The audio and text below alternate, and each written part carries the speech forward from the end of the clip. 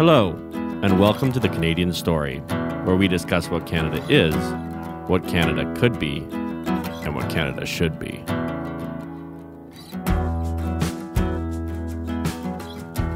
Hello, everyone, and welcome to another episode of the Canadian Story. I'm very pleased to have a rabbi on with us who played a big role in Anthony Kosh's conversion to Judaism, which was a very long process that we all heard about through social media, and those of us that are close with him. I'm really excited about this because the Jewish faith obviously played a big role in my upbringing as a Christian. I memorized large portions of the Torah growing up, and not quite to the level that they do in, say, a Potok novel like My Name is Asher Lev, but like I got there, right? I did a lot of memorization, and I actually have never had a long conversation with a rabbi, so I'm really excited about this. So, Rabbi, why don't you share a little bit about yourself, and then obviously what we ask everyone is, what do you love about this country? I'm an American by birth. I'm a Canadian by citizenship. I've been living in Canada since 1981. Since 86 here in Montreal. I've been rabbi of the same synagogue since before you guys were born. I love this country, and I'm involved in the Jewish community stuff, dealing with the issues on the Jewish agenda, whether it be, social services, anti-Semitism, the stuff that everyone would assume is part of the Jewish agenda. Yeah, that's and you come from a line of rabbinical teachers. Oh, you can see my grandfathers are behind me. Those two pictures were both rabbis. My late father was a rabbi. My father's 5 brothers were all rabbis. His 2 brothers-in-law were rabbi. My mother's 3 brothers were rabbis. My two brothers are rabbis. My 2 brothers-in-law are rabbis. And my 2 sons are rabbis. Yeah. So is there anyone who isn't? Like, is there one black sheep? I had one uncle who wasn't. My mother's sister's late husband was not a rabbi. He was my only non-rabbinic uncle. He was instead an arms dealer. Oh, well. Oh, my goodness. I mean, if you have to naturally. One of the things he did in business is, for some reason, he was the sole American licensee for the Uzi submachine gun. Wow. So it's either rabbis or arms dealers. Right. And only one arms dealers and a lot of rabbis. Right. So I just wanted to talk about, we've had some Muslims on this show. We've had Christians to talk about their faith, but I want to talk about how you see your faith interacting with your Canadianness and how it's unique perhaps to other places in the world. I'm not sure it's unique. There's certainly many unique features to Canadian life, to Canadian social life and political life. But I always look to the Jewish tradition and continue to be amazed by the Jewish tradition and how radical and revolutionary it is all these years later. I mean, we've been, this week is Passover. We've been celebrating this holiday for 3,333 years. And those ideas that we celebrate on Passover are still radical today and revolutionary today, and unfortunately not as pervasive as we would hope them to be.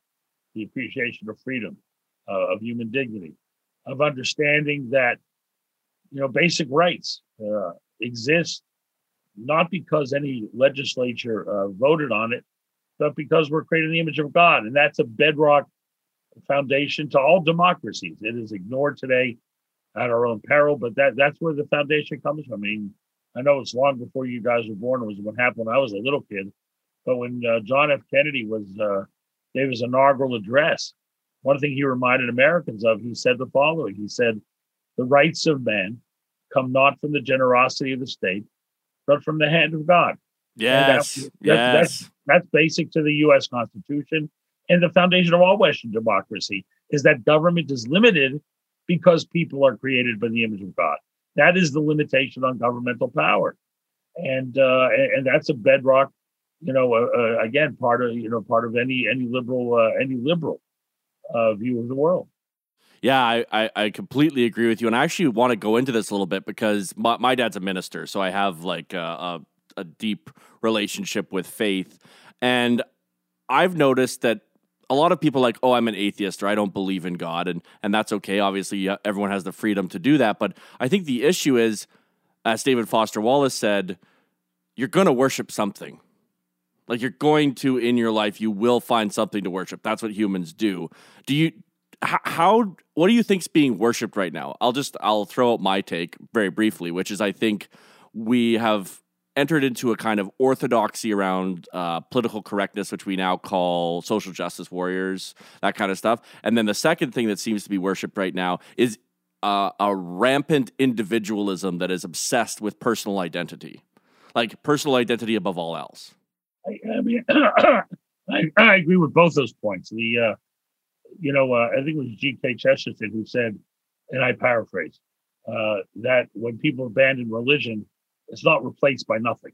No. It's not replaced. And again, you see it almost comically. I mean, I don't want to. I was cautioned not to denigrate, but you see it really in the response over the past summer to the horrific murder of an African American, and more than one, where you have these acts of public penance and kneeling and signaling one's own virtue, and it takes on a religious overtone, and then you get the worst aspects of religious life incorporated in that with the excommunications or the canceling that goes on. That means there are some basic human instincts that had many times in history very healthy expressions in religious life, sometimes unhealthy expressions in religious life, and now you have them expressed in political life, and and that's not a good thing. No. Politics shouldn't be that important. Who you vote for shouldn't be that important. And whether in the States, whether it was Trump or someone else, and we can all maybe agree on some of the deficiencies of the people we talk about, but it shouldn't be that important.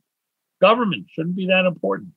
But when the other structures of society begin to disintegrate, whether it's the community, whether it's a church, whether it's even family, God forbid, you replace it with something else. And politics has become, for many, the single most important. In other words, it determines who you associate with. It determines who in your family you embrace. It's not right. I mean, politics shouldn't be that important, but it has become too important for way too many people because of the void left by the by the abandonment of other things.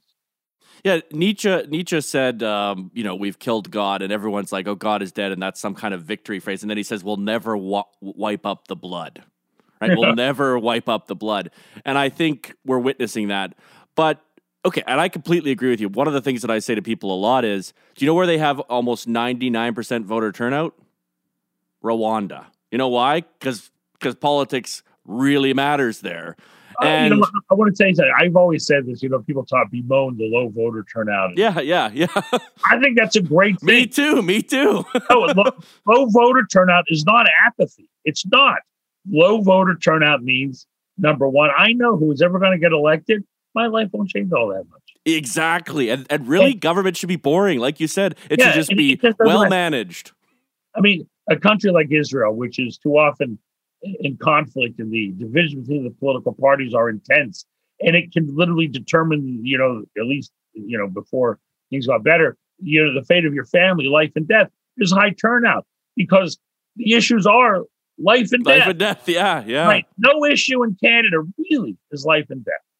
I mean, it may be embellished by some to be called life and death, but we're talking here about, issues on the margins, what percentage of taxes we're talking about.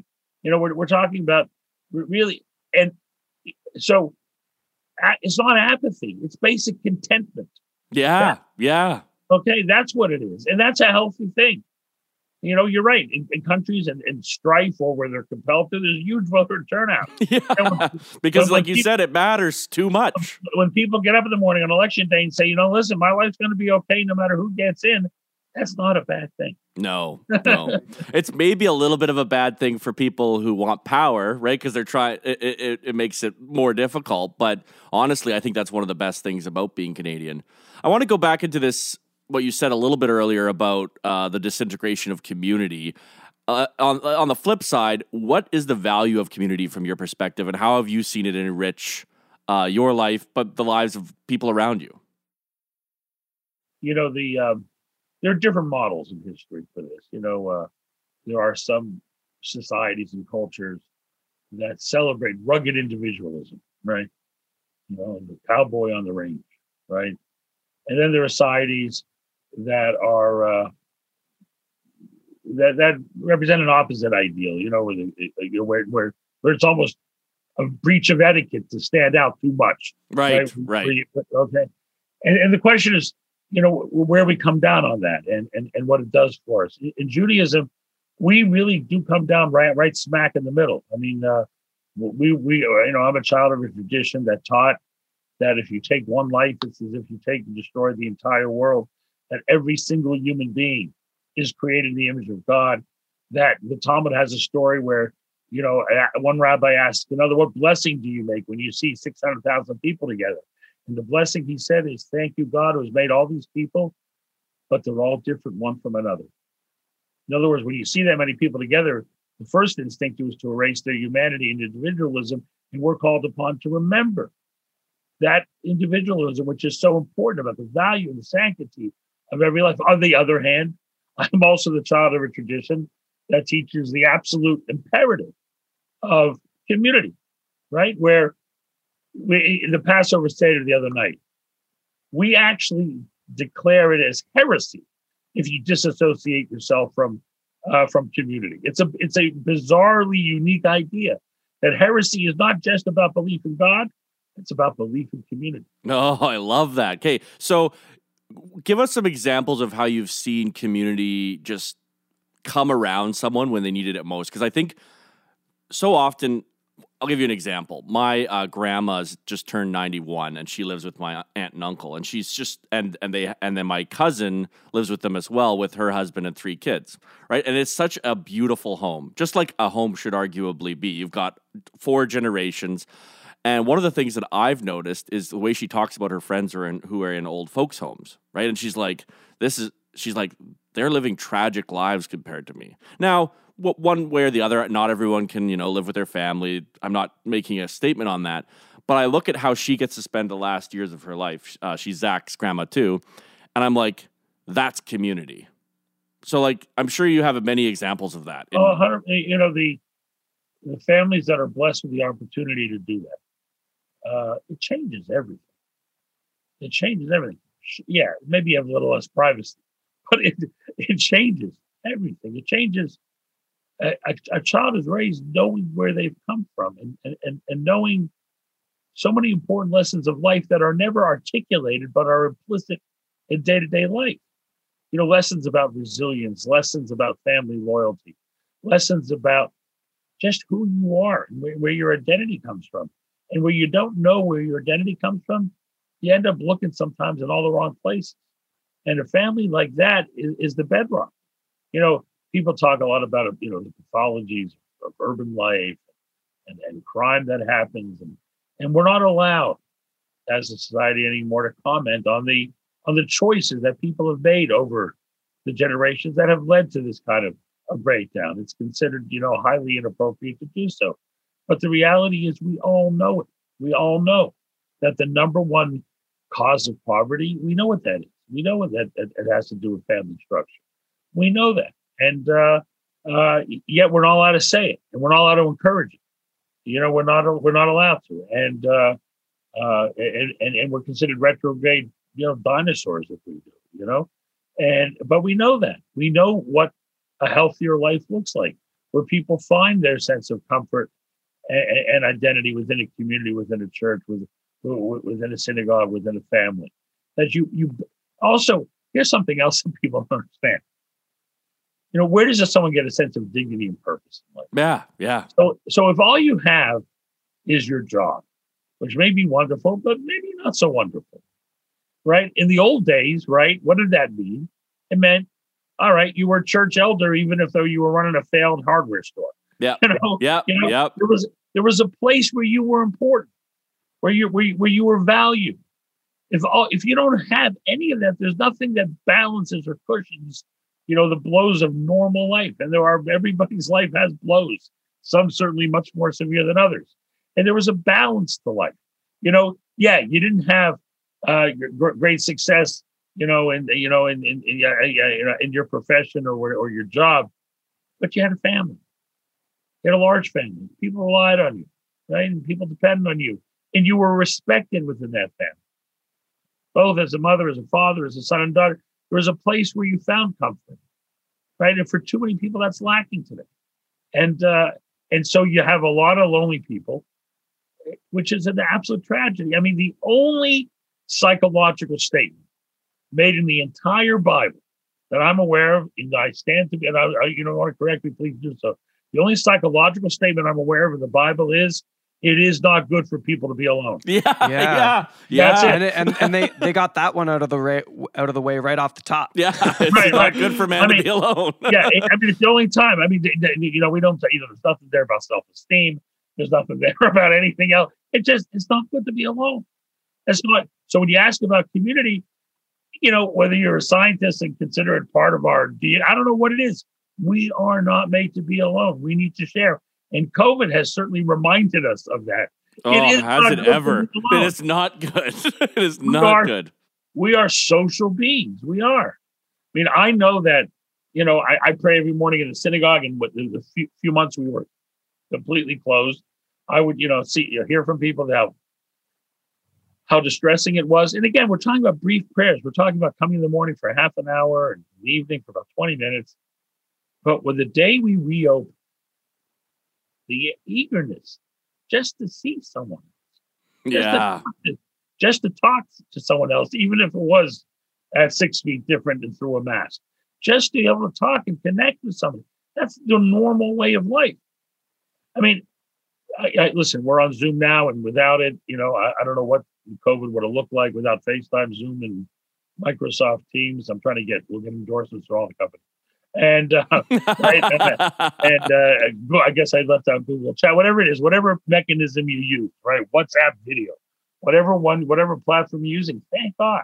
I mean, it's a pale, comparison to the real thing. But can you imagine going through COVID without this tech? No. I honestly, I want to go into this a little bit because everyone seems to be talking about mental health and caring about mental health, and mental, obviously, so important. It's a pillar in Aaron's, platform for the next election. Yet, literally, solitary confinement is used as torture. It is a form of torture, a punishment, and we're acting like, oh, we're just going to get through this. We just have to do it again and again and again. And honestly, I'm watching my friends and even at my times myself go insane. No, listen, especially teenagers. I don't know if you have any contact with teenagers, but teenagers are miserable. And you got to give, I think the Premier of Quebec a lot of credit for insisting the schools stay open, at least to the degree that they are. And that's vitally important. I mean, we know kids don't get sick from COVID. No, exactly. There's a lot of statistics to back that up. You follow the science. They don't get sick. Yeah, of course, there are rare cases. Of course, there are. There are rare cases of, of course, they're tragic. And again, but in all of life, we do accept risk and the idea that you can create a completely risk-free environment, and the idea. I sometimes feel that those who lead lives where they're able to continue working, whether remotely or whatever, don't always understand the impact of the policies they advocate for on those who don't and can't work remotely, right? Who can't continue to connect with people and still, and still play a role in society, a vital role in society by being productive and creative. And the schools especially, it's just not healthy. And again, I grew up at a time where people would still call themselves, I'm the child of the depression, right? Yeah. That left. these kids are going to be the children of COVID the rest of their lives. Yeah. Yeah, they totally are. And it's going to leave scars. And people need each other. People need to be with each other, especially adolescents, because they're messed up already. Yeah, they're just little hormone bags just wandering the earth. Completely nuts. I mean, they're completely nuts already. And I love that. And now you got to put this on them. I mean, it's not right. It's just not right. So you arrived in Montreal in 81. So you've seen some insane changes, I would imagine. One of the things that really interests me that we haven't actually talked about with anyone on this podcast before, but I think it works really well with the community family thing that we're going on, is how have you noticed young people dating has changed based on this transformation from the pre-digital to the digital age, and what impact do you think that's having on the development of families? I don't know. It's so confusing to me because on the one hand, communication is so easy. What I think has changed everything, of course, I'm going to say what everybody else has said. It's almost more dear again is the smartphone and how much you have in your palm of your hand every day. But what's really, in other words, the fact that people don't have an alone time anymore is really damaging. People need time to process. Right, a word I don't like because it just means think. Right. Yeah, you're right. I don't know what was wrong with the word think. We needed the word process. I don't know what that means. Anyway. So, but I digress. Anyway, so people need alone time, especially teenagers. But let's be blunt. It's hard to be alone. Yes. You need to be alone. I know this is a complete contradiction to what we just said, but it's not. No. You need a balance in life. And it's hard to be alone. You need to think about yourself and your own identity. It's hard to do. And if there's a way to avoid it, the kids will take it. And the smartphone is the way to avoid ever thinking in a deliberative way about your life, your priorities, your relationships. And so the smartphone is a way to is a way to avoid ever having to be completely alone, because the first thing you do when you wake up in the morning is check your TikTok, Instagram, WhatsApp, and your text messages before you go to sleep. You're always in contact with everybody. There's not a moment of reflection. There's not a moment where you allow yourself to absorb the joy of your life or the pain of your life. There's not a moment for it. It's a drug to. I'll give you an example. I'll tell you where I first saw this, and it hurt me so much. I got to tell you. I have in the past, and hopefully in the future, I've taken groups of, last year high school groups of kids to Poland and Israel. It's called the March of Living. We show them, the Jewish life in Poland before the war. We show them, of course, the addresses of its destruction. Then we go to Israel for a week. And in the old days, right? Right. When we started doing this in, say, in the 90s, right? Before everyone had a cell phone. You'd pull away from a camp, which is, you can't even imagine what. No. Stories, and you pull out, and there was complete silence on the bus. Right, we'd pull out of a camp near Lublin and drive back to Warsaw. Throughout the entire trip, you couldn't hear a word on the bus because the kids were sitting there and they were thinking. Maybe they were writing something, in a journal, but they were thinking. They were by themselves in their own little world, thinking. Today, when they pull out of those places, they're all on their phones. They're all on their phones, and it leads to, it's like they posted it, now it's over, and then they move on. And they got their selfie, whatever that means in the context of visiting those places, and the silence is gone. All of a sudden, there's no reflection at all. It's all about putting it up and posting it, and projecting. It's about projecting, and then it's over because you've done it. Then that's considered your reaction. That's the reaction. In other words, there's no other possible response. Not only is there no other possible response, they can't imagine a world where if something happens and it's not posted.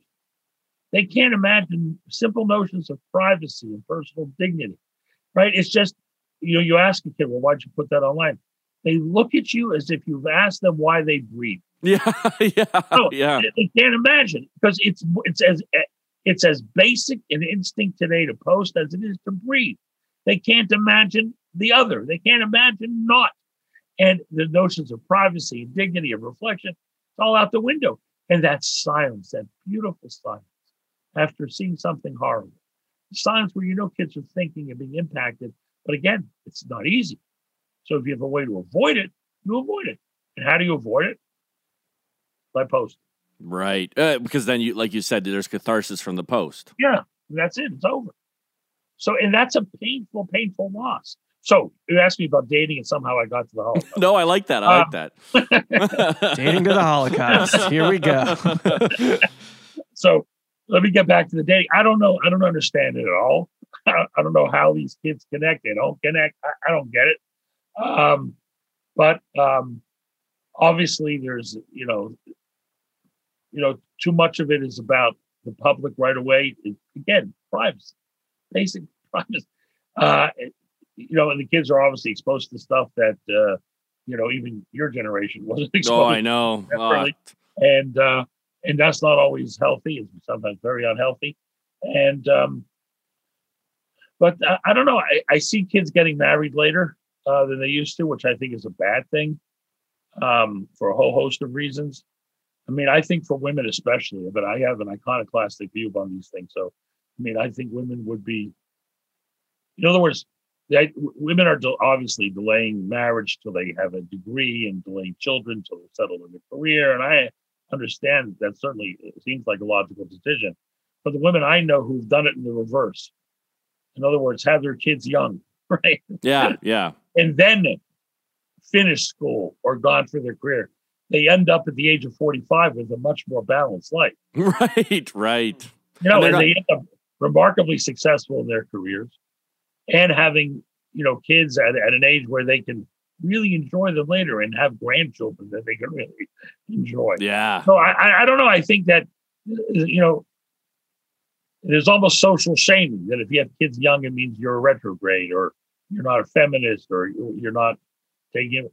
And the fact is, though, the women I see who've chosen, to do children first and then emphasize career, again, end up with remarkably, happy lives. Again, there's no perfect one-size-fit-all solution for every night. Thank God we live in a world of choices. But it's not. We're not always making the best decisions for ourselves for the long term. Well, I liked what you said, and I want to go back to it about jobs and how it used to be that a job wasn't everything in your life, right? That I mean, I don't know what actually the Jewish teaching is on this, but the Christian idea of vocation is different than the idea of a career, and somehow we seem to have mixed those up in our heads, and we're no longer. I mean, what you do is who you are. That's what we say now. Right? Like what you do for work is literally defines you. And there's an element of truth to that. But I'm just interested in going into deeper than that because I have been very career driven all of my life. And I know Zach has too. And one of the things that I'm only 31, but one of the conclusions I've come to is this is not what life is about, right? People are what life is about. But how do you change that mindset? Is it maybe you can't change it? Maybe you can only change it in yourself. But like, how do we get people to realize that the things they're giving up for a quote unquote career are the very things that make life worth living? We've seen different political movements rise and fall, be persuasive or be unpersuasive. But all along in the last 50 years, there are certain cultural trends. And I don't know if it's possible to really fight the culture. I don't know. And I don't say that out of pessimism. I just say that out of an understanding that ideas become embraced and it's very hard to buck the system and to defy the expectations of so many. It's hard to do. And the space to carve out that power is more and more limited. And it's, I don't know, it's very hard. I don't know how we make the persuasive case anymore for family, faith, and community. I know that the people who embrace it feel certainly inspired by it. and find deep meaning and joy and contentment in it. But those who scoff at it, and the culture scoffs at it, it's tough to it's tough to win that cultural battle. It's tough. And like even with the modern concept of work, these cubicle dwelling, paper pushing, career driven people, and we all know a lot of them. How is this the thing you want to define your life by? Like, right. The question is, you ask any normal person in the world, you go to somebody and say, "Who are you?" What do they answer? What they do. Their profession, yeah. Exactly. There's somebody, who are you? Because I'm a bank. I don't know. I'm a hardware store. Whatever. Who are you? No, that's not who you are. No. Can you go into that deeper? Like how would you? How do you define like the dignity? I get that, but like, what rubric should people use in their understanding of self apart from their vocation? First and foremost, listen. I mean, if you're a deeply religious person, the first thing you would say is, "Who are you?" You say, "I'm a Christian," or "I'm a Jew." Yeah. So, it's funny. I have a T-shirt. I'm a Pittsburgh. I was born in Pittsburgh, so I have a Steeler. T-shirt. So it basically, I found it on Amazon a couple months ago, and it's perfect. It's an American flag, and it says "God, Family, Steelers." And, perfect. Right. Yes. So that's about it. That's really everything. I love that. Anyway, but who are you? That's the basic. Who are you? And I'm depending on my mood that day, I might answer I'm my father's and my mother's son. I might answer I'm my kid's father. I might answer I'm a Jew. Those are the things that are important. But it's always the same 2 or 3 things. It may be different on Tuesday and Wednesday, but it's all the same stuff. I'm my wife's husband. I'm my parents' children. I'm my parents' son, and I'm a Jew, and I'm a Canadian, and I believe it. But that who I am, I don't answer rabbi. No. Right. I love that. I absolutely love that, because I think people are consumed with their identities right now individually. It's like they have to be unique in some way in order to feel a sense of validation. And to be honest, it seems very odd to me, because I've been studying human psychology, sociology, basically my whole life. That's really what politics is trying to understand how people think and then how to be persuasive. And one of the things that has really shocked me is how actually lacking in difference people are, right? We kind of all live the same pattern, right? Born, adolescence, adulthood, old age. You got the old Shakespeare, all the world's a stage and each man plays his part. But what do you think is causing this obsession with not just uniqueness? Because, obviously there's a desire to be uniquely loved and special, like you pointed out, the inherent dignity of the imago Deus, right? But what do you think it is that people, is it because we're lost? Is it because we don't have communities and families? We're just longing for a sense of belonging, or? There's a desperate need that many people have to feel unique. That's why they named their children after furniture instead of their grandparents. Right. And, they need to be different. God forbid you should, you want to stand out somehow. And you're right. It has to do with the idea that the normal things, the traditional things that gave people a sense of purpose and identity have been stripped away. So they're looking for phony ways to do it, whether it's on Instagram or whatever. They have this desperate need to feel special. You should feel special because of how you live. You should feel special, not, because you acquired something it's about how you live. You're special because what family you're part of, what faith community you're part of. That's what's supposed to give you a sense of identity and belonging. And when all that's stripped away, you end up doing a lot of silly things to feel special, because everyone wants to feel special. I understand that. But, a healthier way to feel special is to love and be loved in your family, to feel, a place in your church or synagogue. That's how you feel special. Go help somebody. You want to feel special? Go help somebody. Go visit. Yes. You want to feel special? Do good for somebody else. You want to get out of your own head and your own depression? Go help somebody. There's no better therapy in the world than going out and helping other human beings.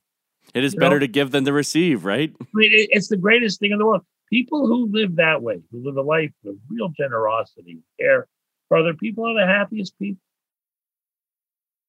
Yeah, and I think in the void, and as we pull religion out of societies, we pull community out of society, all that people are left with are themselves. And I think that's why people are unhappy, because the worship is of the self and elevating the self now.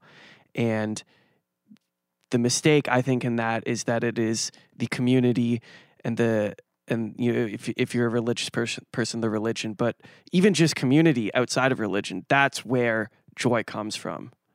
And I think that's what we're missing. Yeah, no, I couldn't have said it better. You're absolutely right in this. Also, what it leads to is some really strange and bizarre things. Like, I mean, this notion of radical personal autonomy where everybody has a right. You know, it's not, these aren't healthy pathologies. Yeah. It's just not healthy. And we know who's healthy, but we're not allowed to say it. And we know that some choices are better than others, but we're not allowed to say it. You know, and we know that very often the people who advocate for acceptance of radically different choices, they themselves lead very traditional lives. That's so true. It's so true. You know, and it's almost as if they signal their virtue by embracing tolerance for choices they themselves would never make and would never allow their children to make. But, you know, it's almost like they're using the other as guinea pigs in a crazy social experiment.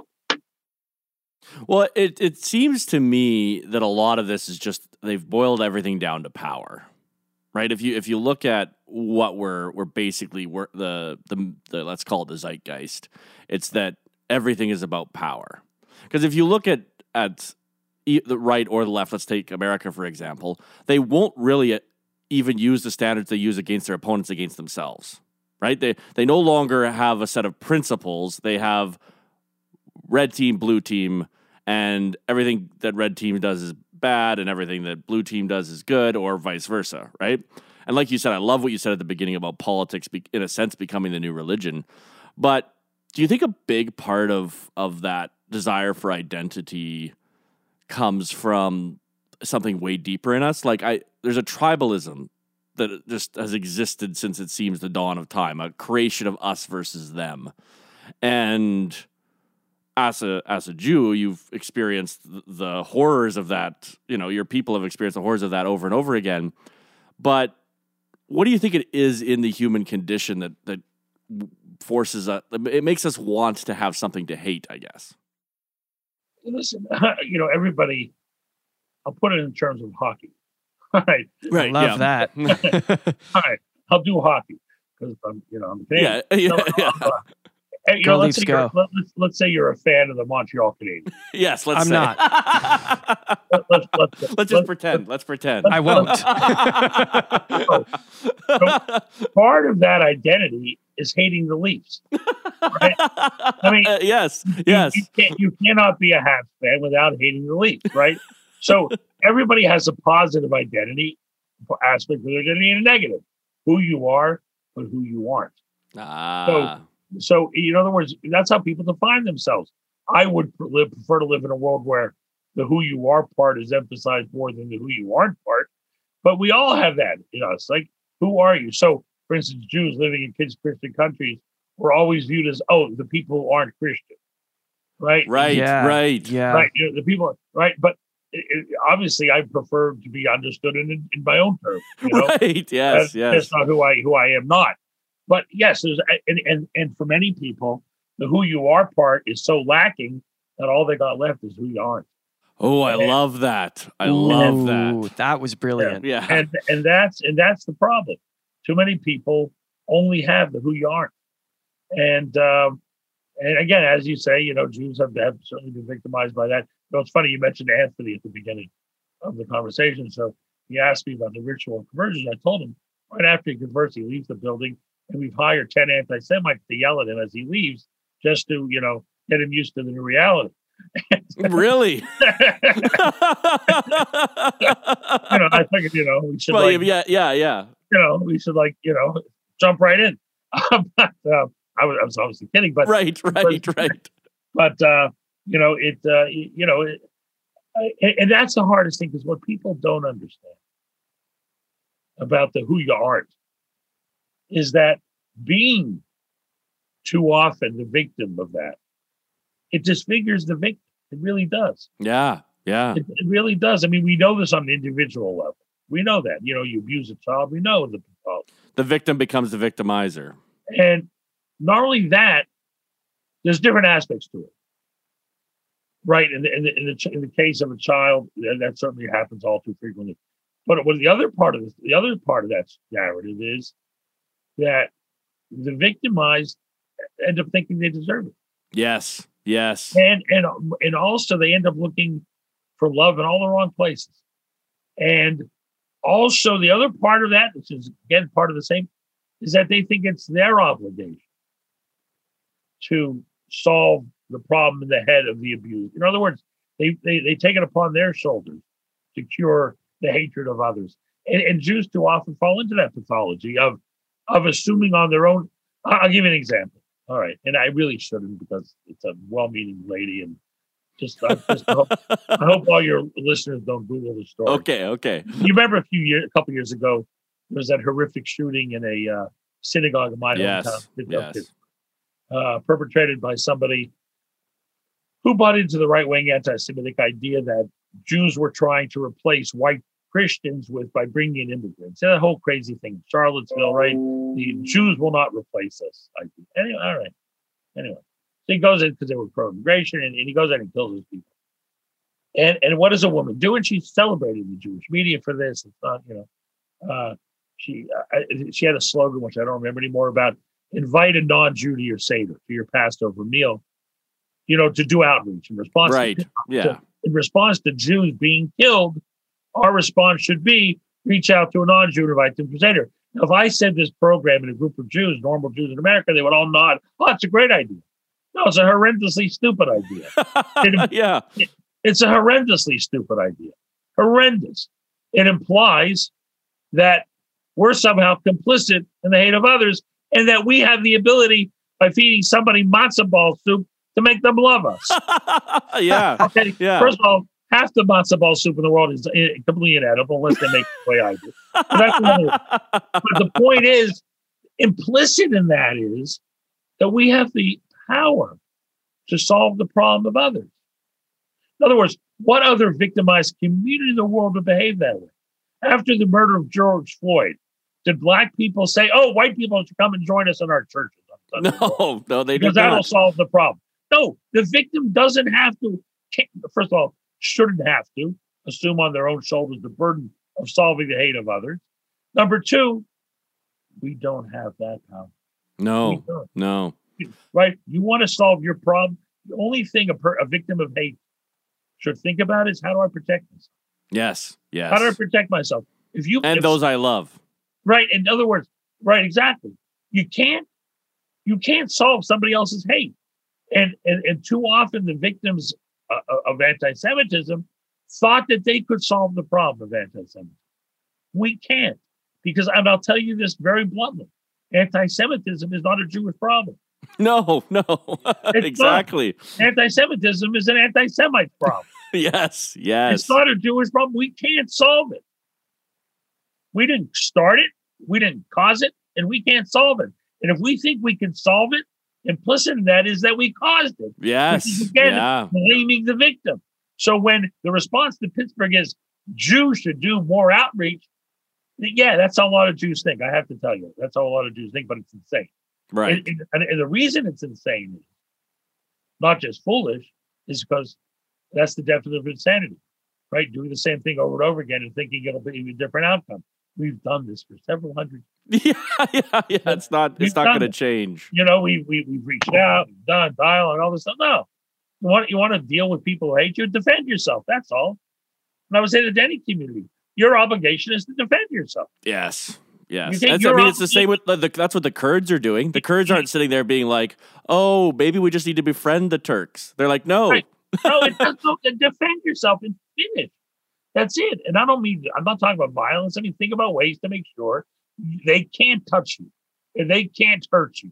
They can't harm your children. They can't harm your schools. They can't harm your synagogues. Just protect yourself. The haters want it. You can't be the hater's social worker. No. That's not our job.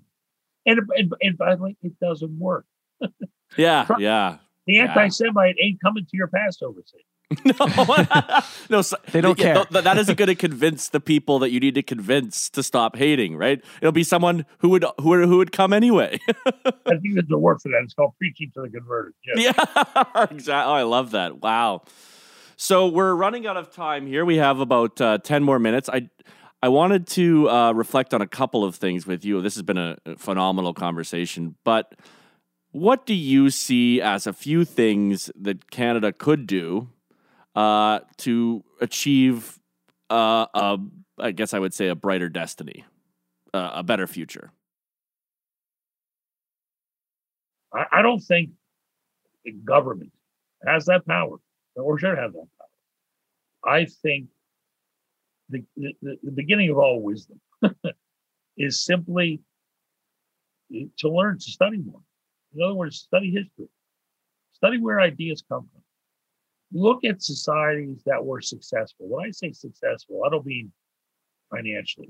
I mean successful in creating communities where people feel embraced and purposeful. And look at what works. Look at what works. If you're going to sit here in 2021 and condemn everything of the past because it doesn't live up to the new standards set by the administrators of Facebook or whatever, you're going to discount great civilizations of the past. There were incredibly beautiful ideas about the dignity of life and purpose, whether it's Aquinas or Maimonides. Read, right? These are beautiful ideas. Don't listen to people who tell you, if they're European and they're white and they're male, they must be, discounted because they're coming from a place of privilege, which I don't know what those words even mean. So, read about all diverse cultures. Read. So that's what I would. In other words, if you really learn the lessons of history, you read the lessons of people who led lives that were creative and had a real impact. Read about the ideas that animate. Read about ideas. Read about these things and learn them. And what I would also advise everyone is whatever Sabbath you have, go bananas. I mean, be a fanatic on Sabbath. Turn off your phone for 24 hours. Right? Yeah, get that time of community and that time of reflection. Spend one day looking at people in the eye rather than at your phone. Spend one day talking. I love that. I love that. Spend a day doing that. Whatever it is, whether your Sabbath is Friday, Saturday, or Sunday, do your Sabbath, right? Because there is no one who I know, and I know a lot of people who observe the Sabbath who regrets it. They right. Every single one of them. Pretty darn happy. I love it. And on the seventh day, he rested. Yeah. Just take one day. And that's the whole, and here's the beauty of all of our faith is that God creates a world and we get a day off. That is a gift. That is a gift. No, but how did that happen? I mean, what happened? And we, God says, I created the world 6 days. So you take a day off. But that's the point, is that inherent in creation is that we're created in the image of God. And because we're created in the image of God, for 6 days, yes, the world will judge us by what we do. But on one day, we're judged for who we are. Oh. And that's the Sabbath. Yes. The Sabbath is you don't have to do every day. You can just be. That's the Sabbath. Wow. The day to just be. And so I would ask people to read the history of ideas, and I would encourage everybody to take a Sabbath. To unplug just for one day a week. Oh, I love that. Do you have what books would you point people to? I don't know. I have no idea. I think there's so many books. True. That's my office. I don't know. Yeah, I'll tell you. Here's, you're looking for history. There's a great series on history. Will and Ariel Durant's, multi-volume. My late mother would spend her time reading that, so that comes to mind. I would ask them old ideas, and there are wonderful courses online on the old philosophers, whether it's Aristotle or Plato.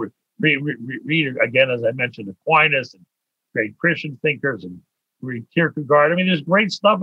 There's great stuff to read. I mean, just keep reading, and it's and the main thing is don't read anybody who wrote anything in the last 100 years. Don't read old stuff. Yeah, you don't need those. You don't. There's valuable stuff there. You can read that later. Read old stuff. On that point, I just want your short thoughts on this idea of progressivism. I asked the idea of the march of history. Like, where do you think that comes from? This idea that this idea that things are always going to improve. Basically, it's this weird concept that, like, on the right side of history, this is a phrase that's often used, right? It's like, there is no right or wrong side to history. There's just history. Right. I don't really. Listen. We both come from traditions that hope for a better future. Yes. The messianic impulse, or whatever. Right. Whatever you want to talk about it. We share that. But in my tradition, at least, we always taught faith in the Messiah, but then told people set it aside. Right. Meaning, don't live for the Messiah. Don't live even to bring the Messiah. Do things because they're right to do. Right? Messiah will take care of himself. And God will take care of that. Now live a meaningful life and lead a purposeful life, a good life, a generous life, a kind life. We don't want people to be fixated on an idyllic vision of the future. We want people to appreciate the moment in which they're living and to bring as much purpose and goodness and faith to that moment. That's what we're looking for. And this idea that it's not so much that they believe that, but the right side is that it's the bizarre hubris in thinking that Yes. I mean, what does that even mean? That we know what it is. Here's a piece of paper. There's a chart. This is the right way.